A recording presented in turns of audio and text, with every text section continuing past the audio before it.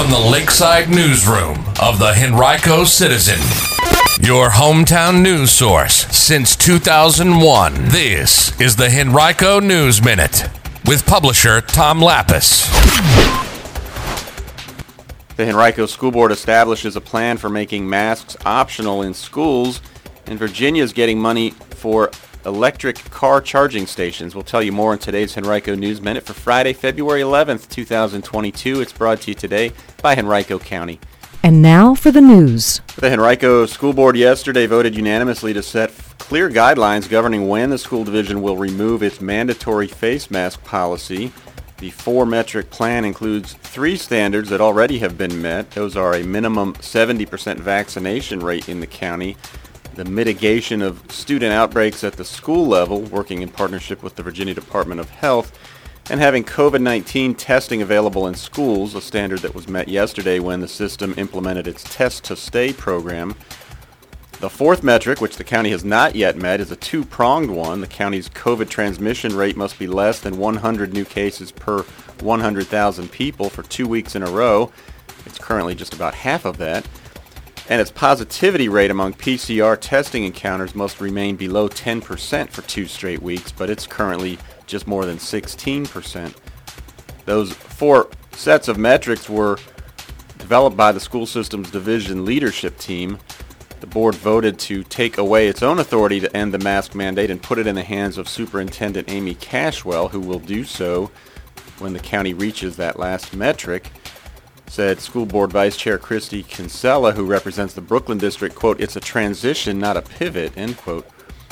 Now, all of this would be for naught if the plan working its way through the General Assembly becomes law.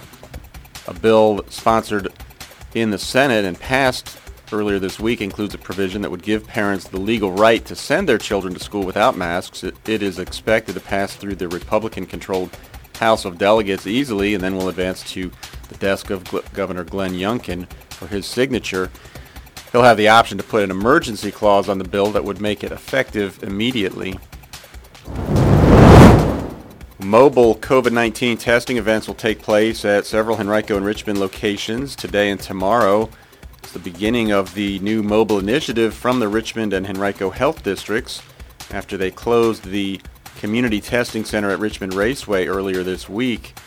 Today's events will take place from 9 to 11 at the Libby Mill Library parking lot, from noon to 2 and 3 to 5 at the Arthur Ashe Center parking lot in Richmond on the Arthur Ashe Boulevard. Tomorrow from 9 to 11 a.m. at the Bryan Park Farmers Market on Hermitage Road, from noon to 2 p.m. at the Fairfield Area Library parking lot, and also from 3 to 5 p.m. back at the Ashe Center parking lot. You can find a complete list of testing opportunities by visiting rchd.com or calling 205-3501. Virginia is receiving the first of 5 installments of federal funding for the construction of electric vehicle charging stations throughout the Commonwealth. Federal officials made that announcement yesterday. The state will get $15.7 million and then subsequently another $90.6 million during the next 5 years to build the stations. The money was all part of the Infrastructure Investment and Jobs Act passed by Congress last year. And we now know the dates of the graduation ceremonies for Henrico's public high schools. This year they will return to VCU's Siegel Center for the first time in a couple years, following a stint at Richmond Raceway. On Tuesday, June 14th, Hermitage, Tucker, and Glen Allen High Schools will graduate. Then the next day on the 15th, it'll be Varina, Henrico, and Highland Springs. And finally on Thursday, June 16th, Godwin, Freeman, and Deep Run. Live streams of each ceremony will be available on the school system's website. Replays also will be available online. A bill aiming to protect the right of government employees to oppose government policies advanced to the House of Delegates floor this week. It was introduced by Glenn Davis, a Republican from Virginia Beach, with support from co-patron Wendell Walker, another Republican from Lynchburg. The General Laws Committee passed the bill by a vote of 13-9. The bill would protect state and local government employees from punishment for expressing opinions that oppose a government rule, regulation, or policy at a hearing of a public body during the time designated for public comment. The bill applies only to hired employees, not elected officials. It also would exempt employees from being forced to speak a particular message if that message would violate the employee's deeply held beliefs. But lawmakers also added new language to the bill that an employee is not exempt from fulfilling his or her employment duties.